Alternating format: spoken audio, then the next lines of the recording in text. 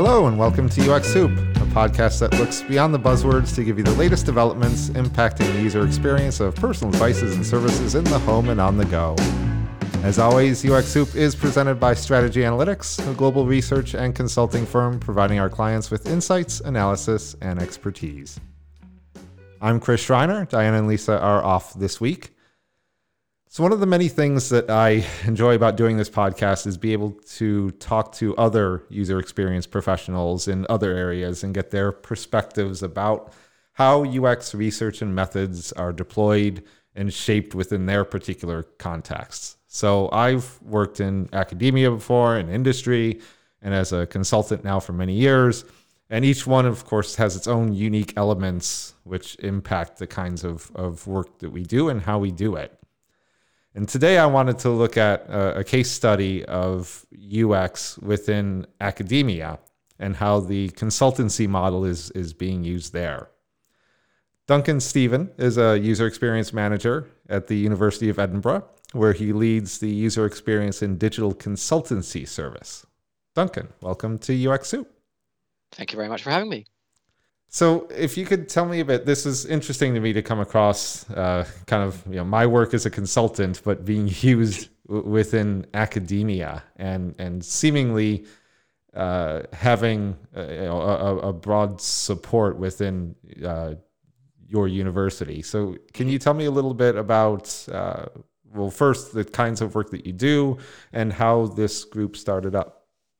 Yeah, sure. So I'll maybe speak a little bit about how our team looks at the moment, and then I'll kind of fill in with a bit of the history of how we've got to where we are. So, we are a small team in the University of Edinburgh, helping people across the university trying to make better, more human-centered decisions.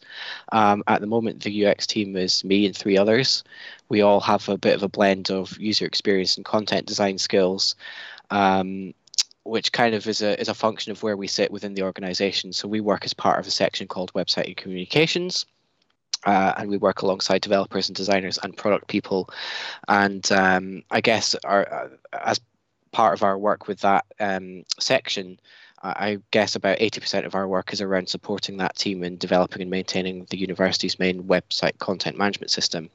So that's where a lot of our focus of our work is, and where the team has kind of sprung up from is around that kind of website support side of things. But yeah, we do operate a little bit like an internal consultancy. Right now, because of everything that's going on in the world and in our team and all the rest of it, we're trying to figure out how we make that kind of support more sustainable, because Edinburgh is a massive, massive institution. Yeah. It's very complex and evolved, and there are only 2 or 3 of us at any one time at the moment. So yeah, resource challenges, competing priorities, uncertainty around COVID, all the rest of it, kind of bringing focus on how we can continue to make the case for this kind of more human-centered thinking in a sustainable way. So at the moment, we're kind of as well supporting our website and communications colleagues. We're thinking about how do we offer training and kind of a light touch support and guidance materials for people to pick up. And we're always here as with a sort of half open door for people to kind of come and we can give advice. But we're trying to really help the university community own as much of that kind of human-centered thinking as possible, and kind of coach other people who are interested in the university to make better, more human-centered decisions. Yeah, so it sounds like the challenges that you face are very similar to what everybody else faces: resource allocation and COVID, and and sometimes too much work, and that's all very, very familiar. Yeah. So I guess, I mean, about the history of the team. So like I was saying, we kind of grew out of the kind of content management system team. Before I joined the team, my kind of predecessor, Neil Allison, did a huge amount of groundwork kind of advocating for user experience within the university and kind of made it his key focus. And it was one of the reasons I wanted to join this team, actually, was seeing him speak about user experience at Higher Education Web Conference, and sort of it completely kind of revolutionized the way I think about user experience. And a lot of that groundwork that the team did before I joined is kind of why the UX service kind of sprung up the way it did. So yeah, originally it was kind of user experience was kind of centered around the kind of content management system side of things, and the team did lots of user research and usability testing, and they take them out on these roadshow events and show people the videos and people trying to use the CMS. And that kind of served a kind of dual purpose because it was kind of promoting the work that the team was doing on improving the CMS, but also advocating for user experience as an approach that anyone in the university could be adopting. So as a result of the momentum that was building around that, at one point, Neil managed to secure some additional funding from a digital transformation initiative. Every large organization has one of those, and we're no different. So yeah, we began to be able to spread our wings a little bit, and that's when it sort of became a UX service, and it wasn't just sort of supporting the CMS, but we were starting to look a bit more broadly. And through that, we were able to bring on board some more team members. We brought in some contractors, and we were able to look at various different projects. With those contractors, it was just brilliant to be able to bring that expertise in and learn a great deal from them. And for me, it's like really inspirational to be able to work with them.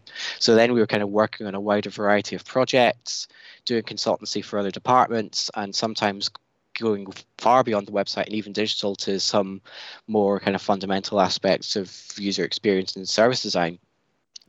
So yeah, that pilot kind of came to an end, and Neil had an opportunity to lead a new team in another part of the university, looking at web experiences for prospective students, which is great. So some of our former colleagues from our team are now over there focusing in on prospective students, and we maintain a strong relationship with them, which is great.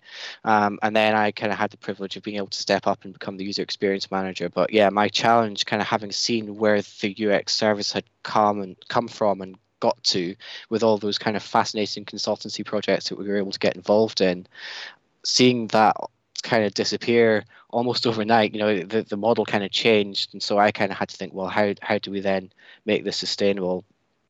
And yeah, all the uncertainty, and at the same time, we were going through a bit of organizational change in our area. COVID happened, everyone started having to work remotely, and we're not really able to expand the team as we would like as well. And I also interestingly, I knew I was going to step away a bit as well, because I've had the privilege of becoming a father. So last year I kind of took, thank you, I took about half a year's worth of parental leave last year. So I had to also, in the middle of thinking about all that, think about how do I set up our work in certain ways that I know it could sustain in my absence for a little bit. Yes. So yeah, and being able to step away and kind of, that I think can also help frame your vision of what you want this service to be. Yeah, absolutely. Because I still have this kind of obviously this macro goal of kind of trying to improve user experiences at a more holistic level and promoting human-centered thinking across the university, but in this much more kind of in the reality of the world that we live in, and resourcing being what it is, and having to focus on our key project, which is looking at how we build the new content management system, because the software that it's running on is about to reach the end of life. So that's kind of, and because of where we sit in the organization, and it's the right thing for us to be focusing on that. But the balance there I have to strike is, how do we continue to advocate for the user-centered practice across the organization? So a lot of my focus at the moment is kind of trying to rebuild a community of practice that was going really well under Neil's leadership before I kind of took over, and then the world changed. But because of that work that's happened in the past, we're lucky to have lots of pockets of support across the university. It is patchy, but there are people out there who really get it. So we've got a Microsoft Teams channel with more than 100 people in it. So there's lots of expertise out there as well that we're wanting to kind of tap into.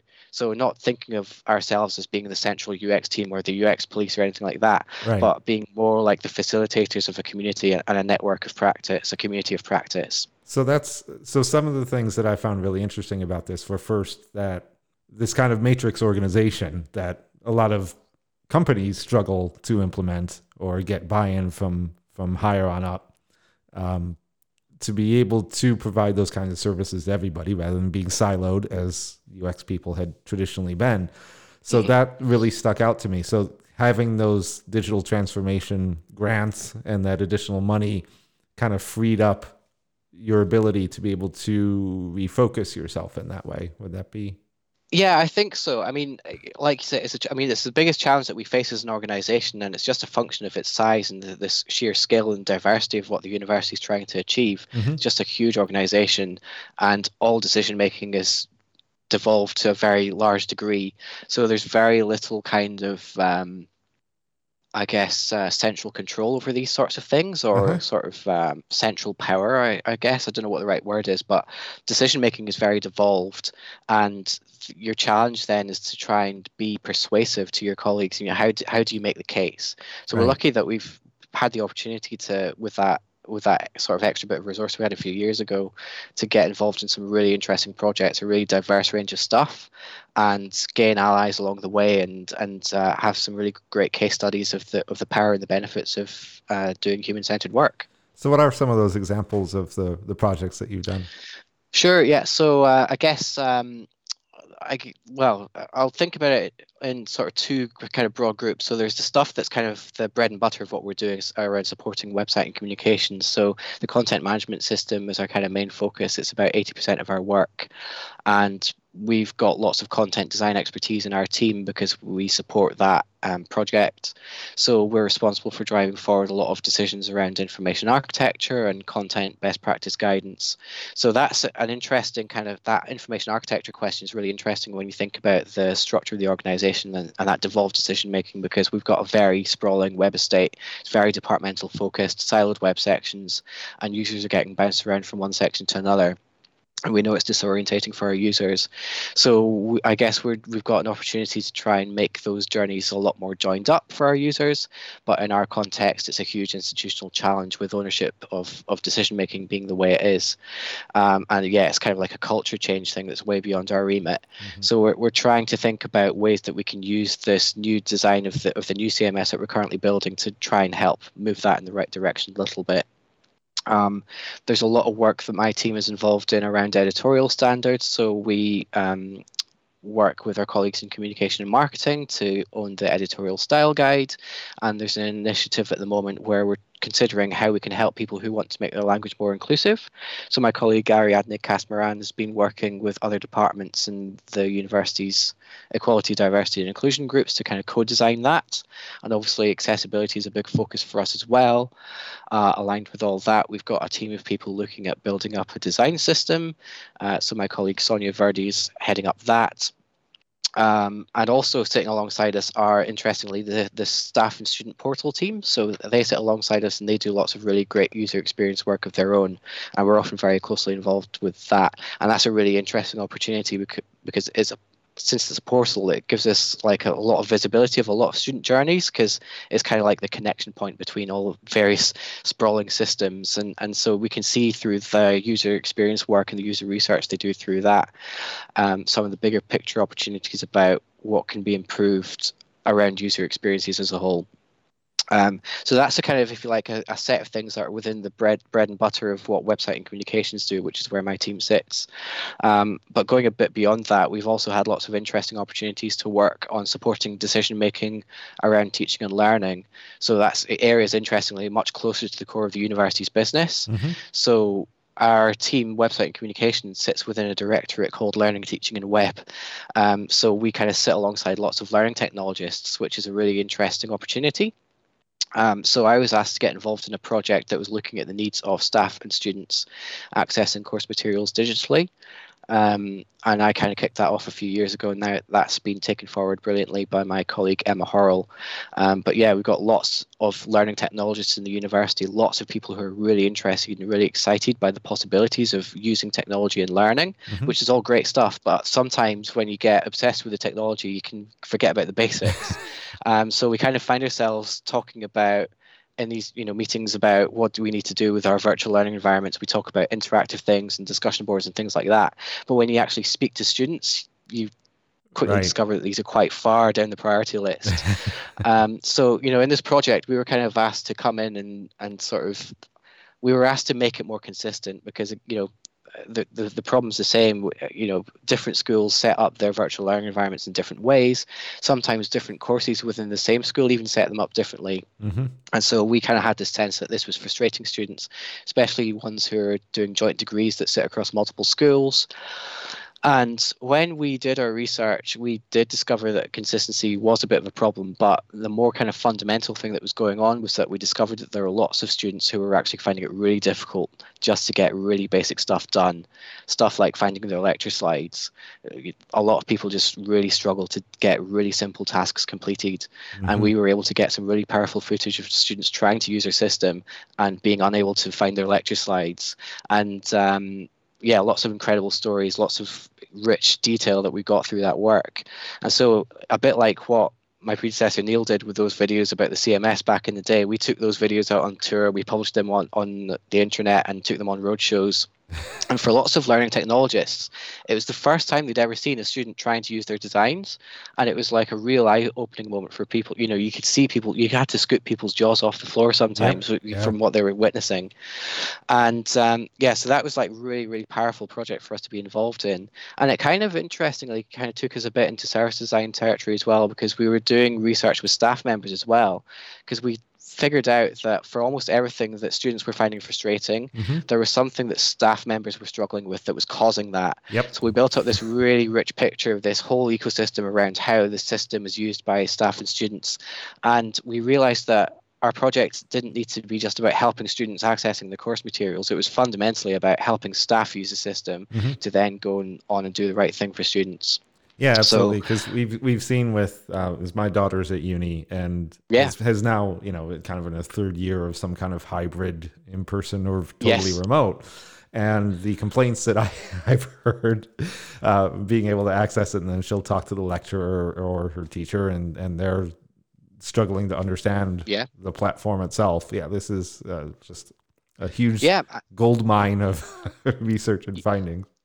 Absolutely, and we've got to empathize a little bit with the teachers and the academics who are kind of in that position, because they don't, you know, their job is to do academic research and to do some teaching, and the last thing they want to do is get their head around a system or whatever we're kind of imposing on them. We kind of realized that a lot of the problems were just, you know, someone designs a template somewhere and just like it just gets thrown on these people's shoulders at very short notice. They don't have the time to get into the detail of why is the template designed this way and why should they put this file here and name it with this naming convention and all that kind of stuff.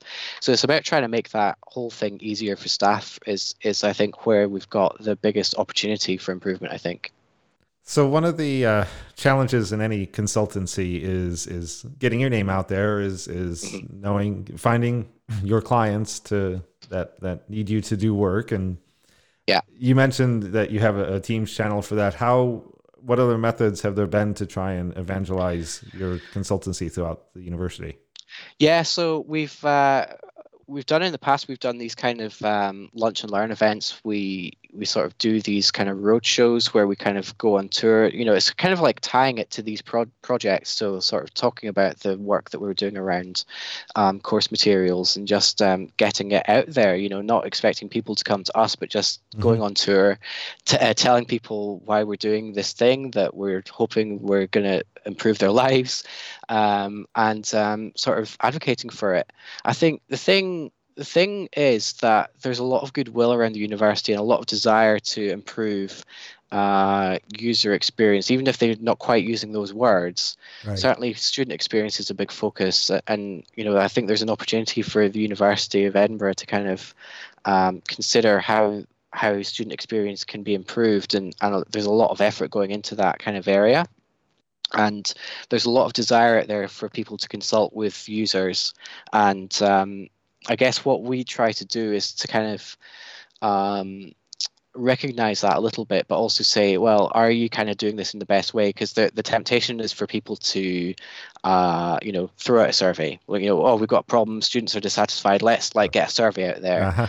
And there's a bit of a perception that all you need to do is ask people what they want and then implement those things. Those of us who work in user research know that that's not the case.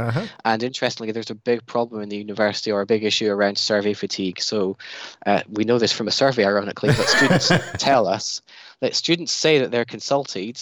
What they don't see is the positive action that comes as a result of being consulted. So, you know, we've got lots of people out there doing surveys and focus groups and things like that. And we're kind of trying to say that's all great stuff, but have you thought about how you're designing your surveys? How are you avoiding bias? How are you getting accurate information that you can actually act on. So not just opinions from people and not just like lists of feature requests, but how are you actually getting insight about how people behave and what they need. And so yeah, sometimes that's a hard message to get across to people because it sounds scary and it sounds like a lot of high effort. Which we just try to say it doesn't have to be. It can be as much effort as you need it to be, or as little effort.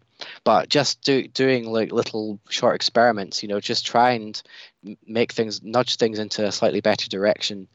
So I guess that's what a lot of what we're doing is sort of looking across the university, seeing what people are doing in this area, and saying, have you thought about doing it in a more kind of user-centered way? And have you thought about how you can design your study so that you can get better insights that will actually save you in the long run, save you resource in the long run, because you're not having to deal with complaints and you're not spending loads of time building the wrong thing and all that kind of stuff.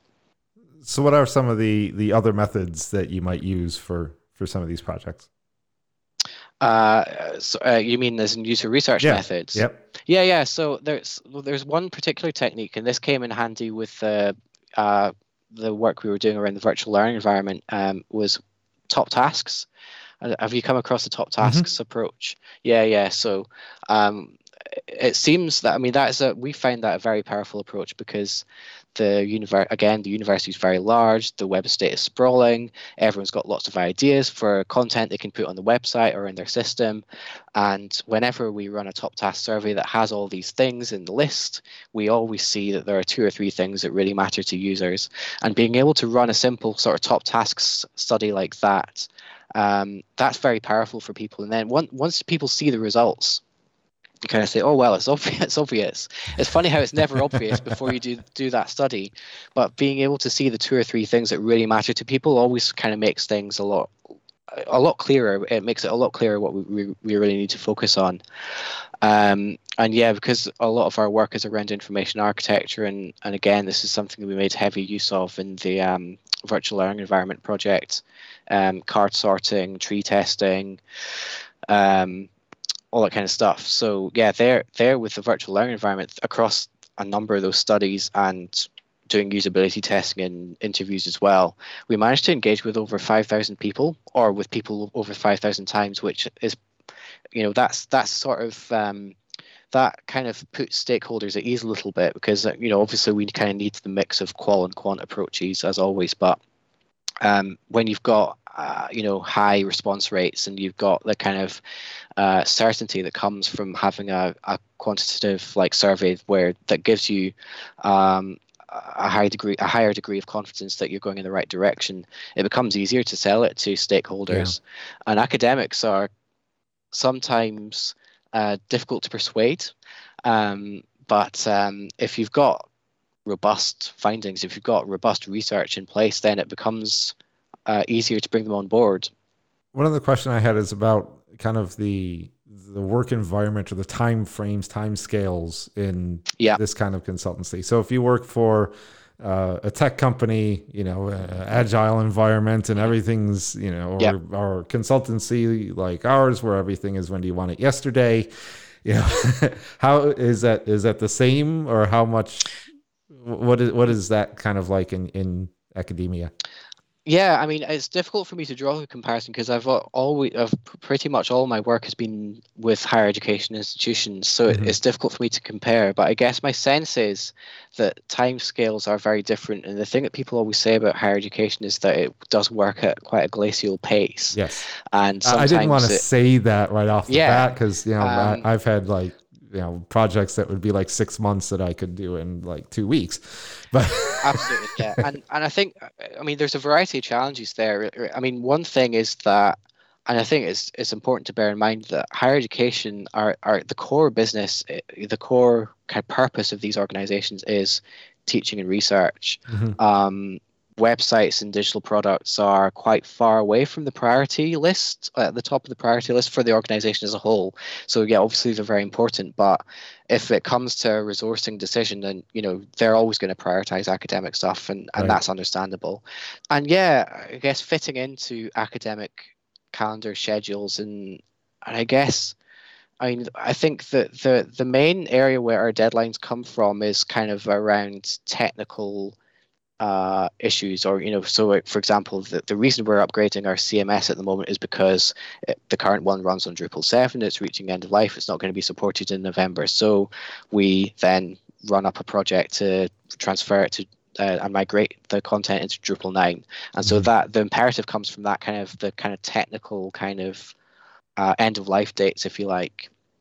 And yeah, the sort of the cadence of when systems are being upgraded. So there are certain systems that get upgraded at certain times of year, and all your work needs to be kind of ready by this certain cutoff point. Otherwise, you have to wait a year for it to get implemented again. Things like that. It's just the kind of the way our work is set up. Yep. In terms of Agile, I've seen, I've seen good implementations of Agile in higher education, or implementations that look good to me. I guess there's always scope for improvement, and we're doing a lot of work in our team at the moment adopting Agile approaches, and that's a big kind of culture change piece that's going on within our team as well. It's kind of new to most people in our team at the moment, but I think that's going quite well. There are definitely it's definitely not the standard by any means to work in an Agile way, but it's something that's becoming increasingly, that the awareness of it is growing, let's say, and there are more and more, good examples of it being used in higher education in our organization as well. So one final question for you. If there was another academic institution or UX person that was thinking of starting up this kind of consultancy model, any words of advice that you would give them? I would say start small. Talking about Agile, start small. Don't have it's easy to it's tempting to get hung up on, I guess, a kind of a grand vision and the ideal way of things. But our environment is far from ideal. So I think obviously have your kind of goal in mind, your sort of higher level strategic goal. But I think to build it up, you need to be tactical to get it done. So think about, the way the UX service grew was by basically advocating for UX within the work, within our team around building the CMS and building it from there and sort of getting the word out. It's a very gradual process. So I think that would be the main thing, is just find the tactical wins as well as getting a sense of what your higher level strategic goal is. Excellent. Well, Duncan, thank you very much for taking time out of your day to talk to us. I really appreciate it. Thank you very much. It's been very enjoyable. Thank you. All right. Well, if you'd like to send us any questions, you can always email us at uxsoup@strategyanalytics.com. The show notes on our podcast website, ux-soup.com, has links to Duncan and his group at the University of Edinburgh, as well as links to our own UX research. There you can also connect with each of us on LinkedIn. A reminder that UX Soup is sponsored, as always, by Strategy Analytics. Check out the latest user-focused insights by visiting strategyanalytics.com. Thanks for joining us. Bye for now.